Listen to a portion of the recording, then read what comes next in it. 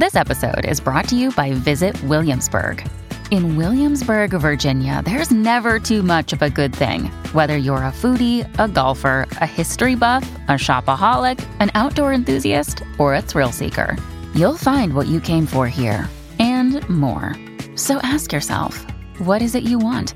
Discover Williamsburg and plan your trip at visitwilliamsburg.com. This episode is brought to you by Shopify.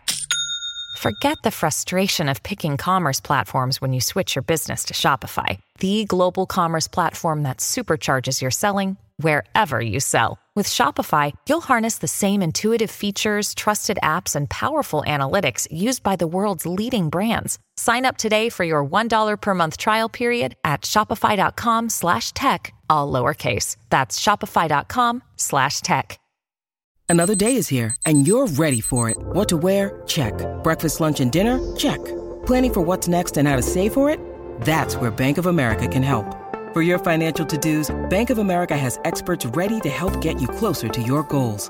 Get started at one of our local financial centers or 24/7 in our mobile banking app. Find a location near you at bankofamerica.com/talktous. What would you like the power to do? Mobile banking requires downloading the app and is only available for select devices. Message and data rates may apply. Bank of America N.A., member FDIC. When you need mealtime inspiration, it's worth shopping Kroger, where you'll find over 30,000 mouth-watering choices that excite your inner foodie. And no matter what tasty choice you make, you'll enjoy our everyday low prices, plus extra ways to save, like digital coupons worth over $600 each week. You can also save up to $1 off per gallon at the pump with fuel points. More savings and more inspiring flavors make shopping Kroger worth it every time. Kroger, fresh for everyone. Fuel restrictions apply.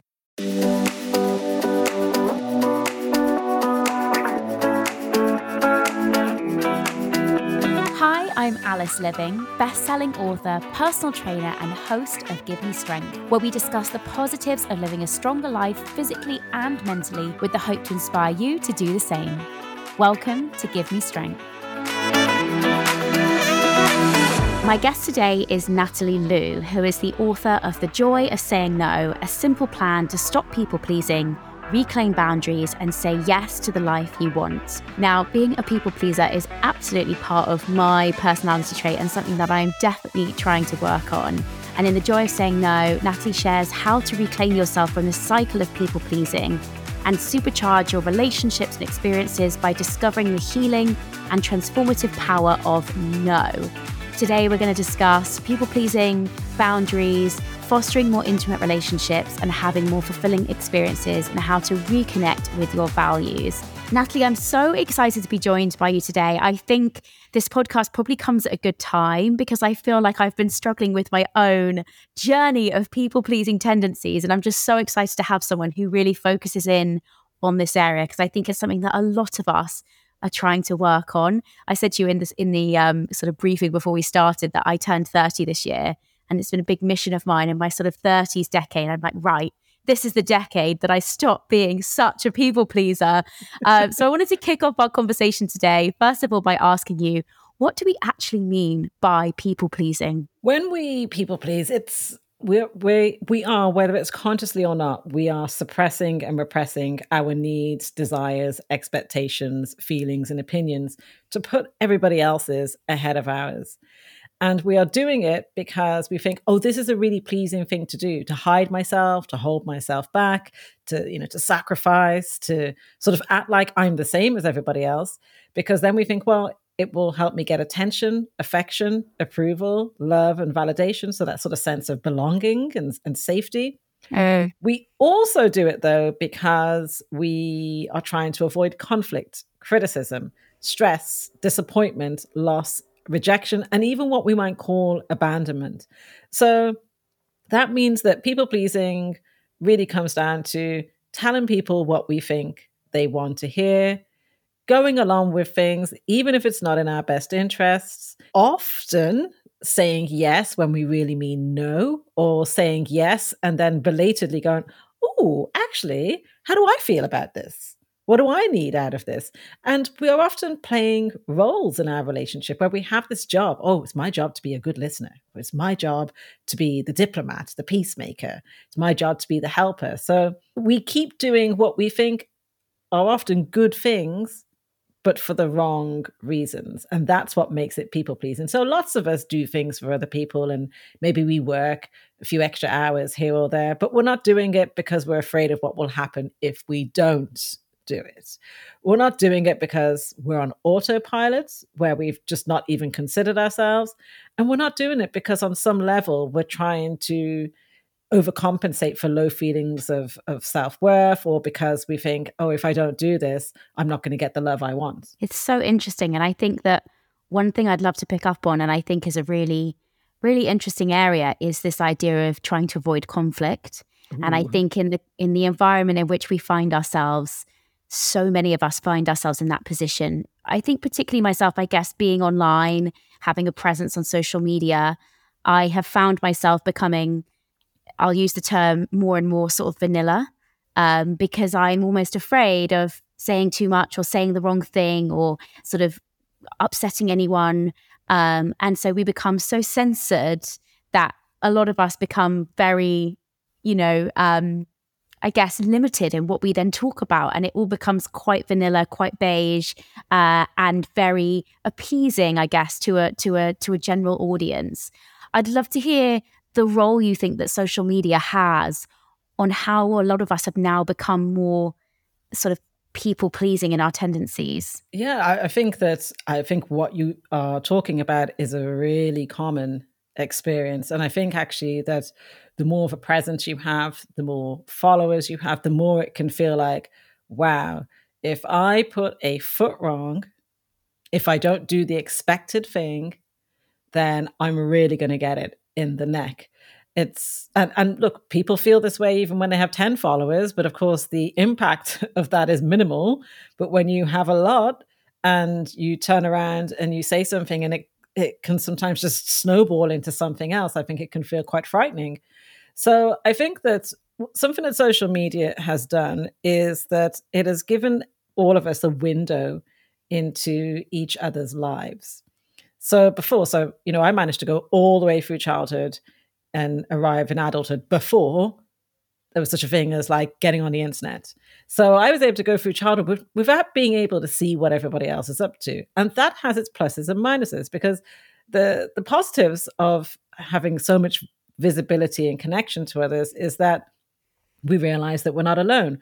We get to connect with more like-minded people. We get to do things that under other circumstances we wouldn't have been able to. The flip side of that is we engage in a lot of comparison. There can be when we feel like there's this sense of belonging, or the sense that if I say this kind of thing, that seems to get me a lot of attention. If I attack a certain type of person, that seems to get me a lot of attention. The downside of all of that is that, one, we can be on the receiving end of that attention seeking. And two, I think that people get drawn into playing up to sort of, I'm going to be create the shock factor. I think there's a lot of people online who are not who they say they are. They have an online persona, and they have realized they get far more attention that way than they would do in real life. I sort of liken it to She Who Shall Not Be Named. Well, not Katie Hopkins, is it? Yeah, but it's that mentality where a person realizes, I'm not going to get attention for a positive thing, but I do get attention when I say sort of really sort of out there negative things. And I think there's a number of people, stuff. Yeah. So I think there's a lot of people who do that because they feel like all attention is good attention. And so they know that they're not going to, or they believe they're not going to get positive attention. So they really lean into that negative attention. I think social media has really intensified conflict. The funny thing is that when you're offline, you realize that things are not anywhere near as intense as they are portrayed online. But I think I feel like we have lost nuance. Like, I grew up and there was nuance, and there was a sense of perspective, and this recognition that people have different opinions and different perspectives. Of course, some of them are dodgy, but there was more of a recognition of that. Now it's you're very with me or against me, this real sort of herd mentality on social media. So I think it's quite an anxiety-inducing time for a lot of people on social media, because you want to go and create, you want to share, But you also don't want to lay yourself out there to become a target. Exactly that. And I completely agree with you that there's this very much like all or nothing mindset that you have to almost, attach yourself to different tribes, and you have to be all in or nothing. And I found that even with myself, people sometimes you get this, like, people either love you or hate you. And it's like, actually, you can like bits of me and not like all of me, and still engage with my content and find me like challenging on some things, but like other things. And that's okay. And I think that I liken, the kind of, I loved your point about it being attention seeking, and whether it's good or bad, it's attention in any form. And I think that's almost like reverting back to a childlike state. When you're a child, you want attention, and if you don't get it through the right way, naturally you lash out and you do the things that you sort of know instinctively get you attention, even if it's for the wrong reasons. And I think we've really almost gone back to that online, that people are almost being this like childlike state of kind of having to be as shocking and inflammatory as possible just to get those clicks and attention that they desperately need. And it's sad in a way. And sometimes I can see through it, but sometimes I also find it like desperately frustrating, because it's sort of like the most inflammatory stuff is often the most harmful stuff, the stuff that's just so damaging. And you're like, hang on a second, there's loads of people online doing really great stuff, but it's not quite shocking enough to be the big clicks, the big views, whatever. And I think that's often, as a creator, really frustrating. But I wanted to bring it back to people pleasing, because I do think that, within that, there's a lot of people pleasing that goes on, whatever tribe you kind of attribute yourself to. I also wonder whether all of us inherently within us have people pleasing tendencies. Yes. And I wondered if you could maybe talk about maybe tracking that back to sort of how we develop these as people, as children into adulthood. Like, what is it within us? Is it an attention thing? Is it something that's almost like innate within humans that we want to please? Can we talk a little bit about how it sort of builds to a place where majority of us find ourselves being people pleasers? All of us as humans, every single last thing that we do is about meeting needs. And that is how it is until we take our last breath. And the things that we are most concerned with is we all desperately want acceptance. We want to belong. And of course, that gives us a sense of safety and status, inclusion, all the rest. And so conversely, we are very afraid of rejection. Now, we as humans, we've evolved significantly, but we're actually pretty primitive when it comes to our fears and our needs. And so even though, for instance, we don't necessarily, not always, because it depends on where we live, we don't necessarily have to worry about our family essentially selling us off to another family, to another tribe, to facilitate the growth of the family, to increase its status. And this, there was a time when if we wouldn't go along with that, if we wouldn't comply, that was like the death of the family, and we would be ostracized. Even though that's not where we are, still that's how we feel. Like it's a bit do or die if we don't do the done thing, if we don't comply.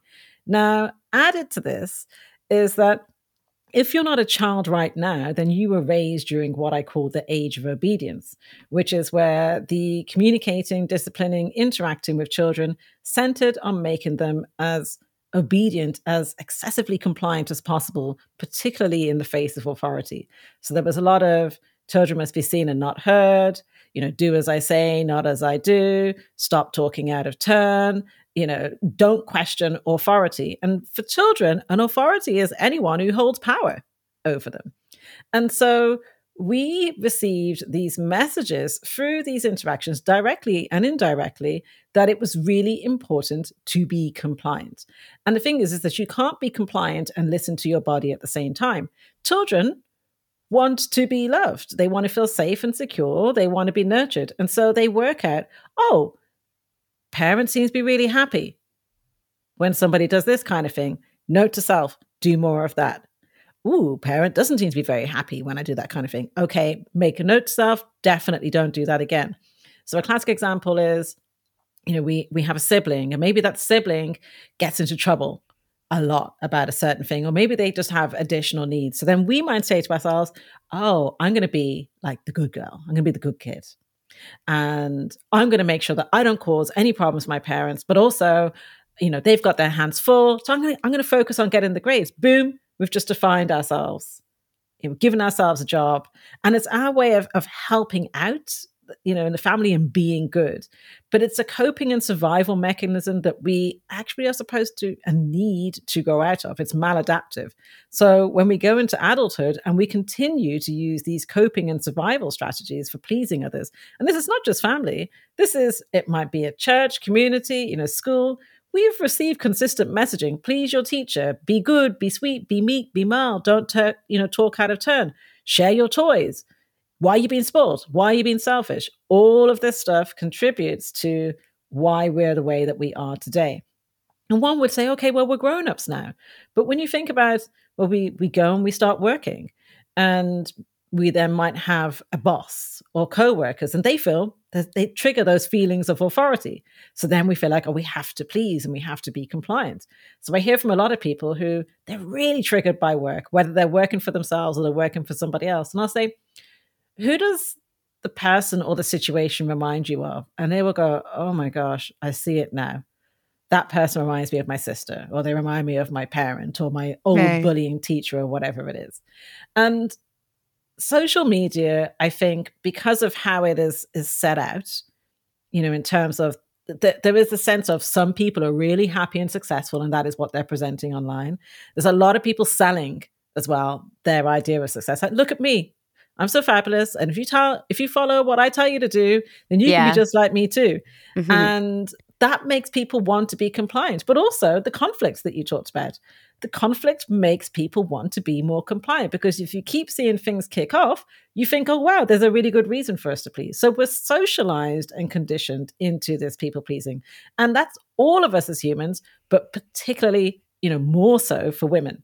Girls and women, because of course we grow up in a system of patriarchy. Absolutely. And that's actually a really interesting thing that I'd love to cover, because I do think this is something that is more prevalent in women. I'd love to ask you a question about people pleasing being a bad thing. We've talked a lot about maybe the negative sides, but actually in some respects, like for some people, being a people pleaser has got them to where they want to get to, rightly or wrongly. Mm-hmm. And I'd love to talk about maybe the pros and cons of it. We're then going to discuss how we can be less of a people pleaser.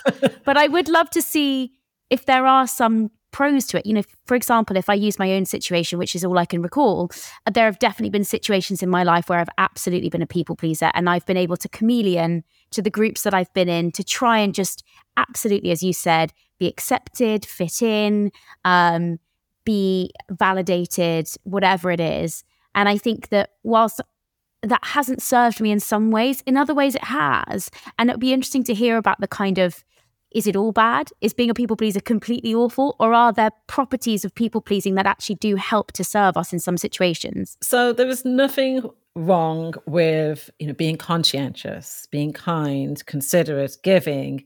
Actually sort of there's nothing wrong with wanting to fit in per se, but it's the why behind it, I think, that can gradually make what can seem pretty innocent become pretty problematic. If we're occasionally people pleasing, you can get away with it. But when it's chronic, when it's a pretty frequent, where it's like in every area of your life, of course it's going to be problematic. The thing is that there are some people who be like, people pleasing is like a badge of honor. It's a sign of what a good person I am. And there will be other people, and they'll be like, oh, people pleasing like makes you a doormat. And it's neither of those things. So it's not about being a people pleaser doesn't make you a bad person. Yeah. And it's not even about it being a bad thing per se, but it's not healthy as an ongoing way to approach life. It's not healthy for your emotional, mental, physical, spiritual well-being, because to people please, you have to hide aspects of yourself. And of course we have our moments, like, one of those popular sayings about work, bring your whole self to work.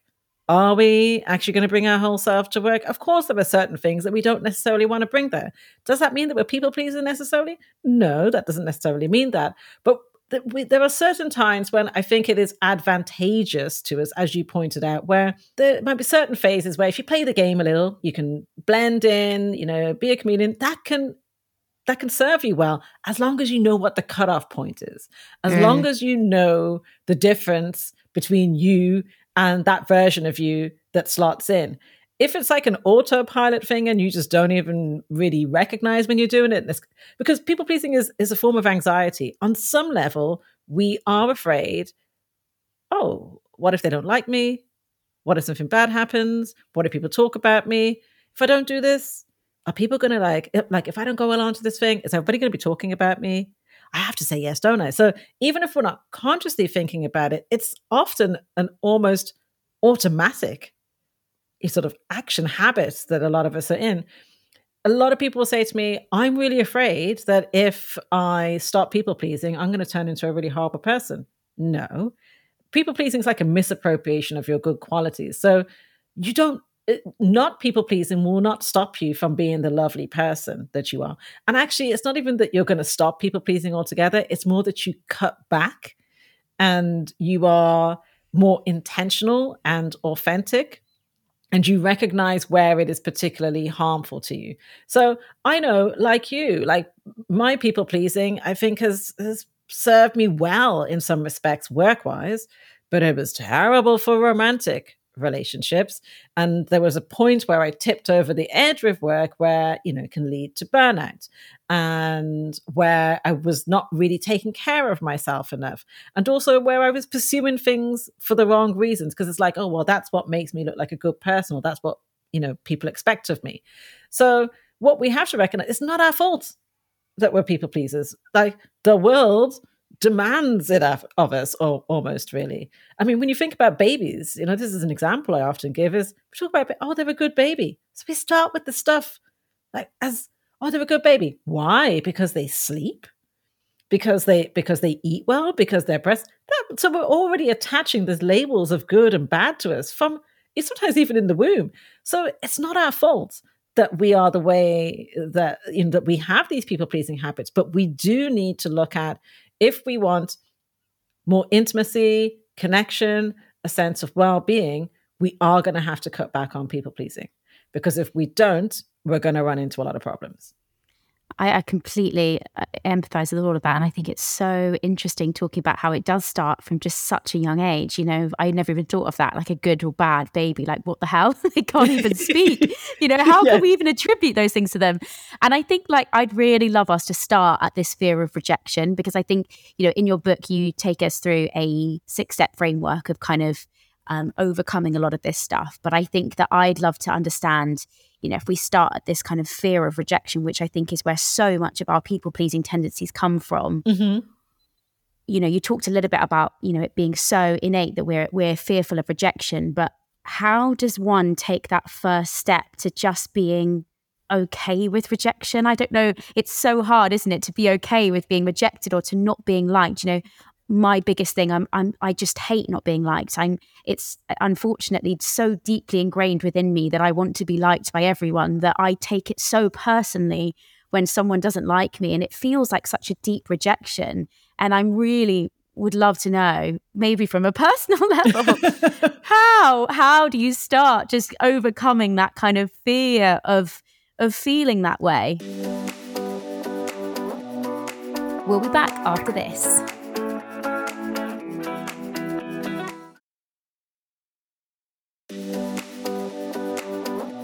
Welcome back to Give Me Strength. Something I mentioned in the book is about, there's a lot of people pleasers will be like, oh, like I'm a really, really boundaried person. And I'm like, well, first of all, people pleasing and having boundaries are mutually exclusive anyway.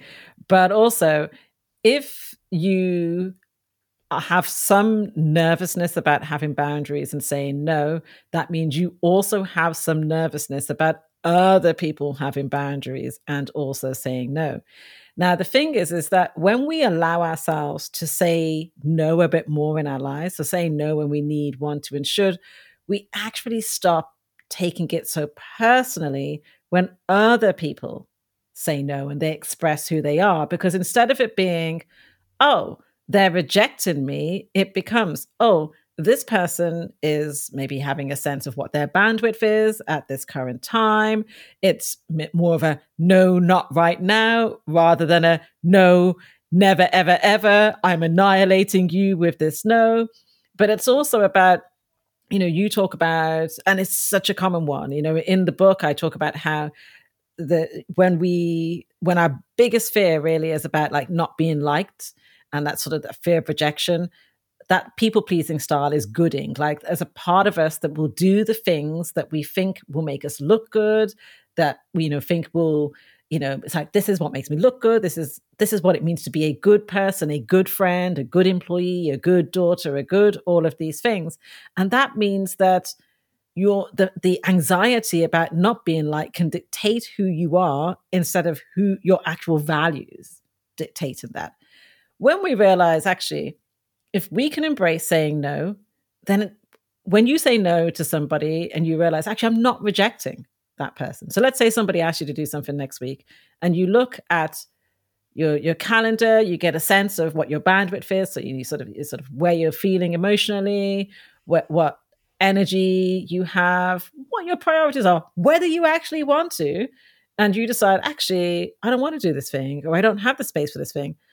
Is that a judgment about that person? Right? You turning around and saying no to that thing. Is that you going, I don't like you, that's why I'm saying no to you? It isn't. And so if we can start to notice this, that actually our no's are very often not about disliking the other person, then we can start to realize, oh, when people say no to me, it's also not about them not liking me. There are people in your life that absolutely love and adore you who also say no to you.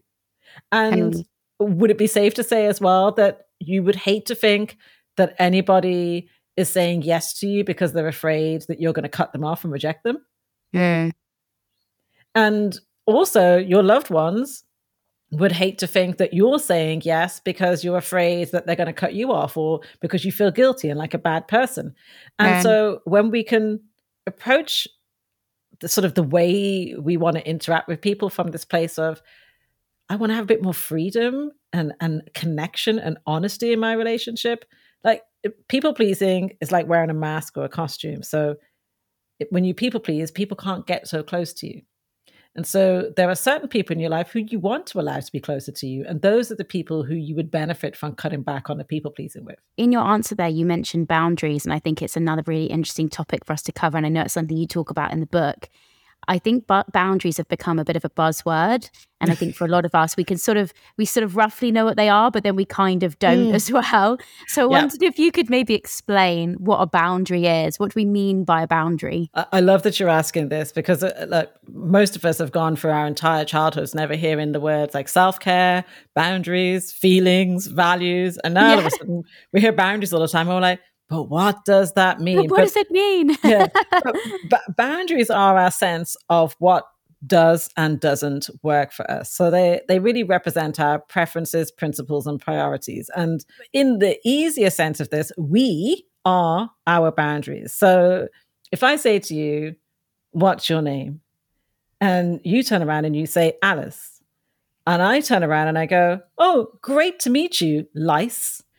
You just expressed a boundary when you told me what your name is. And I just expressed that I didn't actually respect your boundary when I called you something else. So everything we do is us expressing our boundaries. So our boundaries are our expression of who we are and what does and doesn't work for us. And so they're expressing our needs, desires, expectations, feelings, and opinions. When we have healthy boundaries, we have a sense of the difference between us and others. We have a sense of what we are responsible for.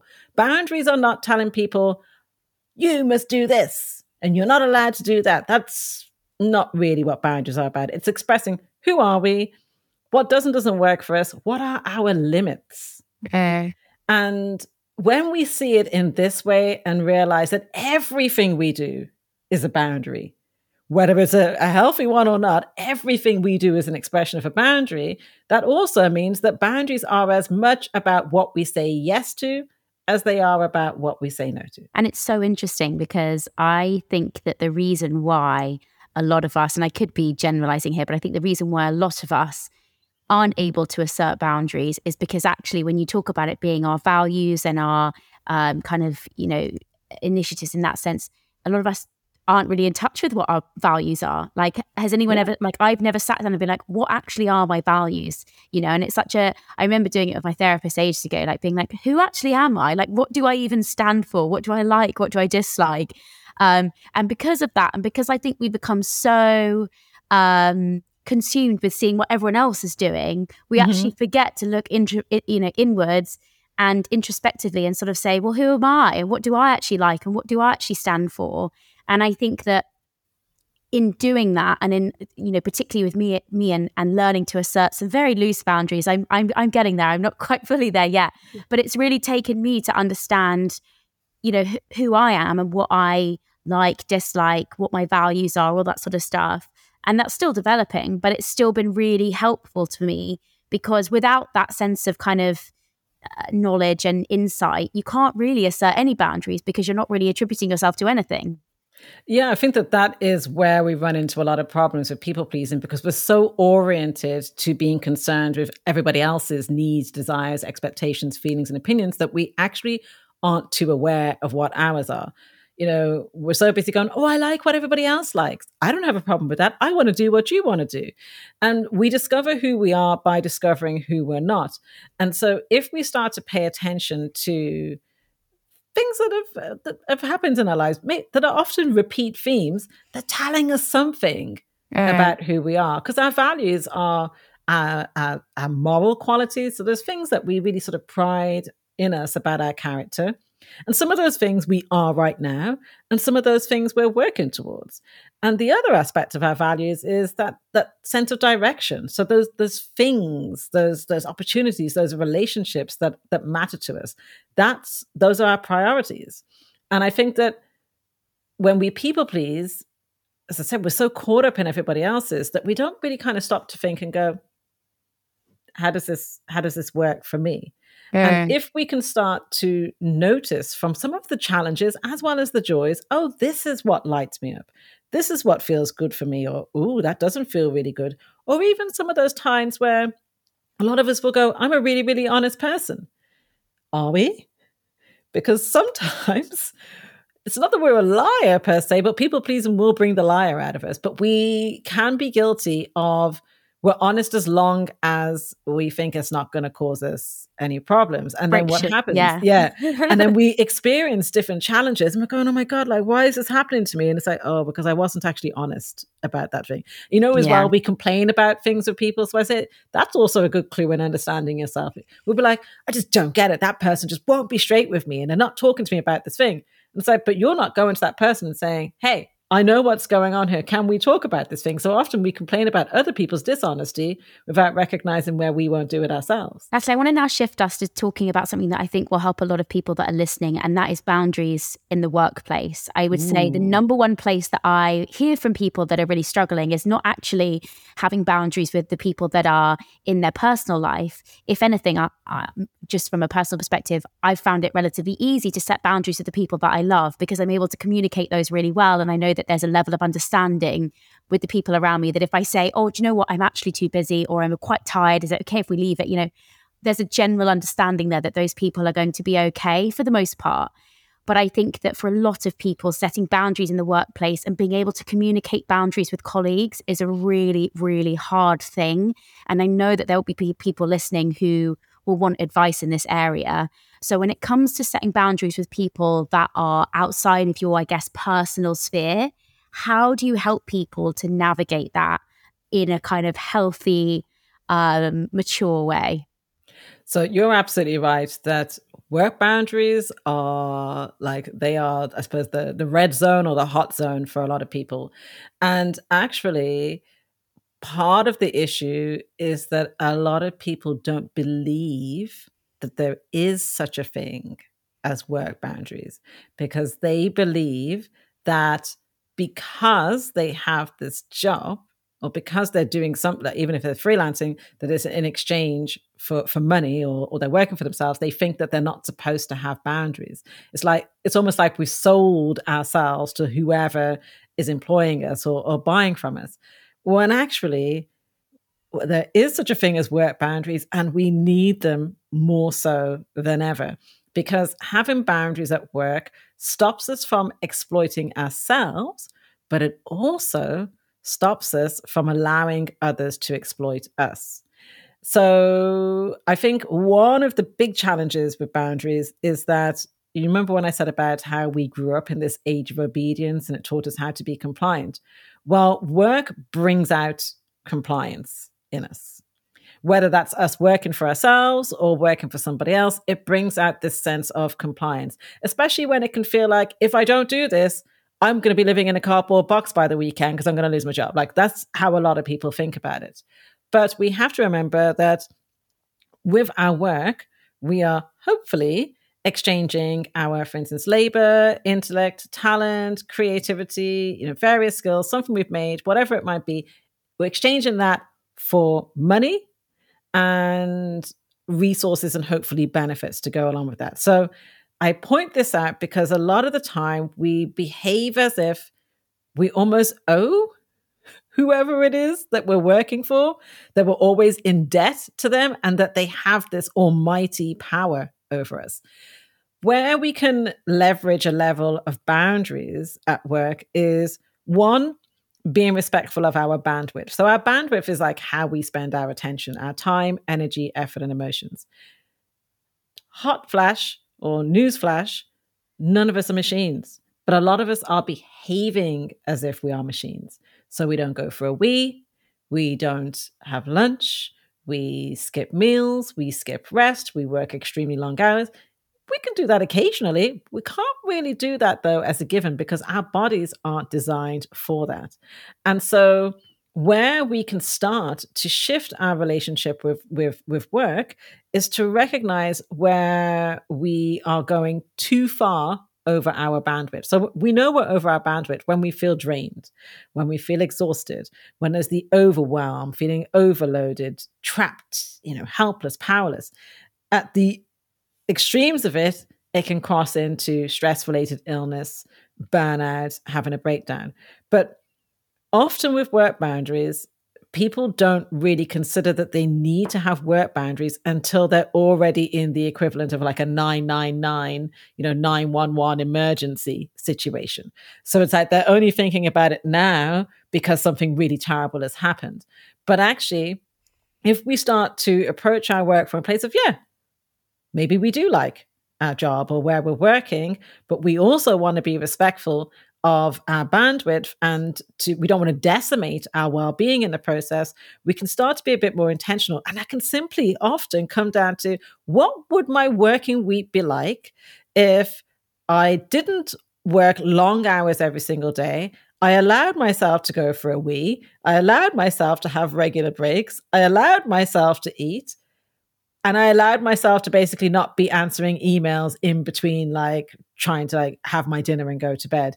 For a lot of people, if they changed all of those things, their working life would shift dramatically. Because nobody, let's be clear, I know some bosses do like to carry on as if they do own us, but they don't. And for the people who are working for themselves, and obviously that's myself and you, Alice, I'm like the worst boss I ever had. You imagine that when you are self-employed, it's like, freedom, flexibility, I can make my own hours. But actually, I learned a lot about boundaries and my people-pleasing as a result of how much I demanded of myself. So really start to pay attention to what you expect of yourself and whether you are being, reasonable about that. Like, I used to try to squeeze too much into a day. I was unrealistic with my time. I just kept achieving and achieving and achieving, and never really was like, let me internalize this and appreciate what I've done and really just give myself a bit of a breather. It was like, right, on to the next thing. And I've had to really cut back on how much I do, because there is this idea that the more we do, the more money we make, or the better it makes us as an employee or as a boss or as a worker. It doesn't. Actually, you'd be surprised that when you really start to have a bit more boundaries, that you can be more intentional with your time and stop exploiting yourself. Definitely. And I think there's something to be said as well for this kind of hustle culture or busy culture, that there's this obsession with being busy. And, if I ask any of my friends at the moment, how's your week been? Oh, so busy. So busy. Yeah, everyone is so busy. And it's true, people are really busy, but it's almost because we've almost all universally joined this kind of need to be constantly doing. And I think that that's expected of us in all areas of our life, whether it's, we need to be working on our health. Then if we're not working on our health, we need to be working on our appearance. If it's not that, we need to be working on our job. And if it's not that, we're constantly doing. And I think for me, one of my best sort of kind of light bulb moments was just learning to press pause, and for that to be a boundary in my life, that like there is absolutely no guilt to be attributed to just sitting on the sofa and reading a book, or like taking a moment to press pause. And I think that a lot of us are hugely ambitious individuals who want to achieve and who want to do all the things that we want to do. And almost social media gives us this kind of opportunity to see that stuff is just within our reach if we just work a bit harder. But I genuinely believe that that's such a fallacy. And honestly, like I am happier and healthier now at this point in my career for learning to just be okay with not having to work all the time, and being able to, this morning, like I'm actually going to work tomorrow, and I decided that I'm self-employed. I can swap my week around. So this morning I went for a lovely brunch with a friend, and I saw my friend's kids who I haven't seen in ages. And I was able to do that because I was like, do you know what? I don't need to be forcing myself to like work this morning, when actually, why don't I do a couple of hours work on a Saturday when I've got a quiet afternoon at home, and then kind of do it that way. Look, I know that that's an incredibly privileged thing to be able to do. I understand that that's not possible for everyone. But I do think that in some ways, like just learning to give ourselves the permission to rest and to do that in a way that isn't filled with kind of guilt and shame is going to help in such an immeasurable way. And almost that, if there were one boundary that I could give people to try and do for themselves, it is that we just, all of us, don't need to be doing all the time. Yeah, something I stress to people is free time. And, we all define that differently, but whatever free time we have isn't the same as availability. And I think what a lot of people find themselves in is it's like, oh, well, I don't have something else that I'm doing at that time. So it's like I can't say no to that thing because I don't have something else to basically blame it on. Free time does not mean availability. Also, you are allowed to rest. And that means that if you want to sit there and stare at a blank wall, do absolutely nothing, you are entitled to do that. Something else we need to remember as well, and you mentioned about privilege, and you're absolutely right, that depending on circumstances and privilege, there are certain choices that some of us don't necessarily get to make. However, one of the things that I've noticed about the culture of work, in fact, two things. One is that if everybody cut back on people pleasing just even a little bit, and they had just a little bit more work boundaries, the entire system of work would collapse, because the culture of work is based on exploiting people pleasers. Many companies are relying on people pleasers to stay behind, to do more than they are actually paid to do. Some people are doing 2, 3, 4, 5 people's jobs. Many companies are relying on people pleasers to drive their businesses. The other thing is that, we talk about, we talk about sustainability and about diversity and inclusion and about fair trade and, fair working conditions. The mentality that so many of us have about work is very similar to those who are working in very harsh conditions where, for instance, they are forced into what is effectively slave labor in factories producing, goods that we consume here. But if we think about the mentality that we often have about work, I can't say no, I have to stay at my desk until the boss has left and then I'm allowed to go. It's like we are doing exactly that same type of work over there. Also, here's another thing. If we are working so many more hours than we are actually paid to do, depending on how many hours we're doing, we're effectively cutting our salary in half. So we actually might be earning less than somebody who might actually have a lower pay position than us, or have a lower status position than us at work. But because we are working so hard. And so what I encourage people to do is really get to the why. So is it the case that you can't have boundaries at work because that is the culture?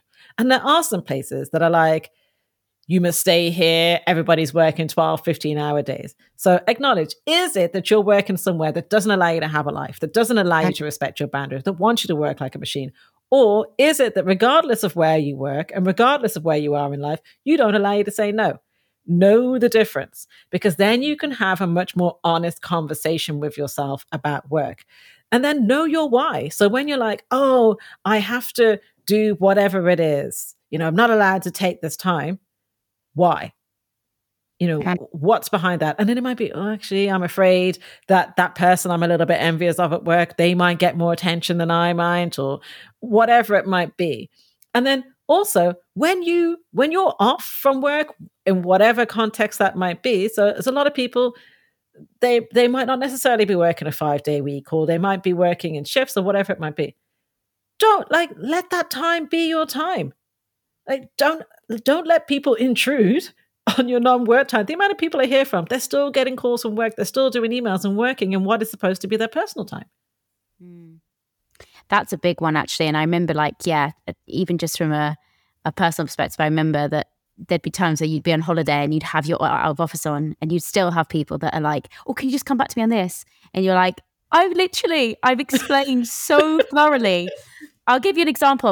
I need to round up soon because I feel like we could talk about this for hours. Yes. But, there was a really good example of a girl that I once emailed, and I can't even remember who it was now, but I just remember getting this email back, and it was so clear and so thorough. And it was basically like, I work these days and I work these hours, and if you email me outside of these hours, I will not be coming back to you until the following day. And it was so it wasn't rude, it was just very clear, and it was like, this is my hours, and I'm being really explicit about when I work and when I don't work. And I remember being like, wow, power to them, that's amazing to be like that. But I think if all of us are a little bit more kind of clear, and in some ways, there's always those memes that fly around about how a woman replies to an email versus how a man replies to an email. They're such crap. But if I were to spend a day replying to emails how some men do, with the confidence and with the chest that they reply to some emails with, puffed up.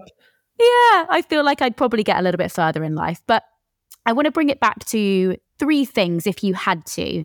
3 tips that everyone listening today can take into their life now that are going to help them maybe to be a little bit less pleasing. I don't even know if that's a word, but we'll go with it. A little bit more boundaried, and hopefully just be a bit more clear on who they are and what they stand for. So the first would be to notice when the people pleaser feelings show up. That's the anxiety, resentment, overwhelm, frustration, feeling overloaded, helpless, powerless. Those feelings that we might term as uncomfortable or negative. Actually, they're information. They're letting you know that you have said yes to something that for all intents and purposes might be a good thing, but you said yes for the wrong reason. Or that even if you do want to do it, you're doing it in a way that is really not very caring of your well-being. So those feelings are giving you information and letting you know you need to be more mindful here.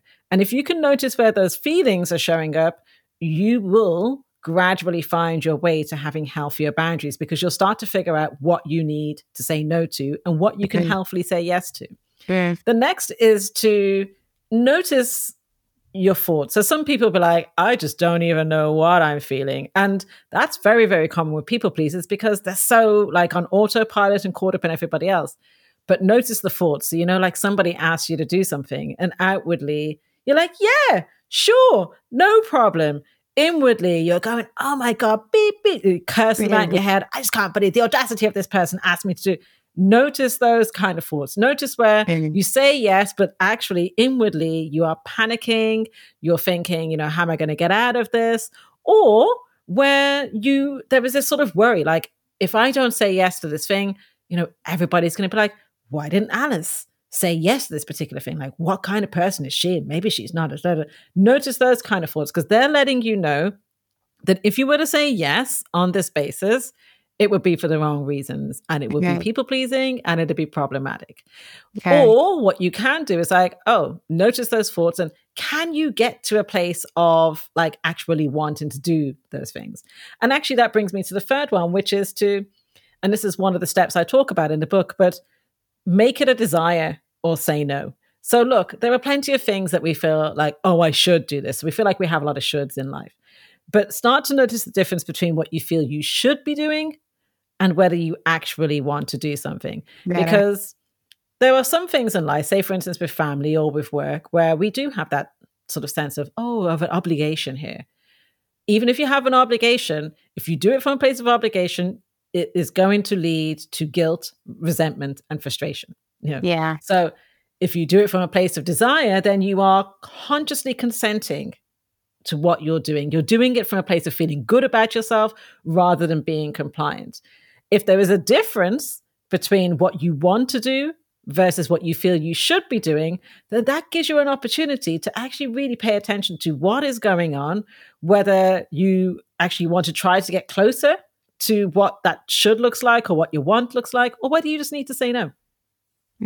So interesting. I could chat about this for hours. It's so fascinating. And I think that it's probably a really topical thing right now as well, that I think a lot of people are starting to wake up to the fact that they're not owned by their employers and they do have a voice. And I think helping people to learn how to use that is going to be really empowering. So I hope people find this episode useful. One thing I'd love to say, Natalie, if people would like to find your book, can you tell us the name of it and where they can find it? So my book is called The Joy of Saying No. It's a simple plan to stop people pleasing, reclaim boundaries, and say yes to the life you want. And it was published by HarperCollins, and it is available in all the stores online and some bookstores as well. And you can find me at natalielou.com. Perfect. Thank you so much. We'll put all those in the show links as well. Thank you so much, Natalie. It's been such a pleasure chatting to you. I'm really, really grateful for your time. Oh, thank you for having me, Alice. I really enjoyed it too.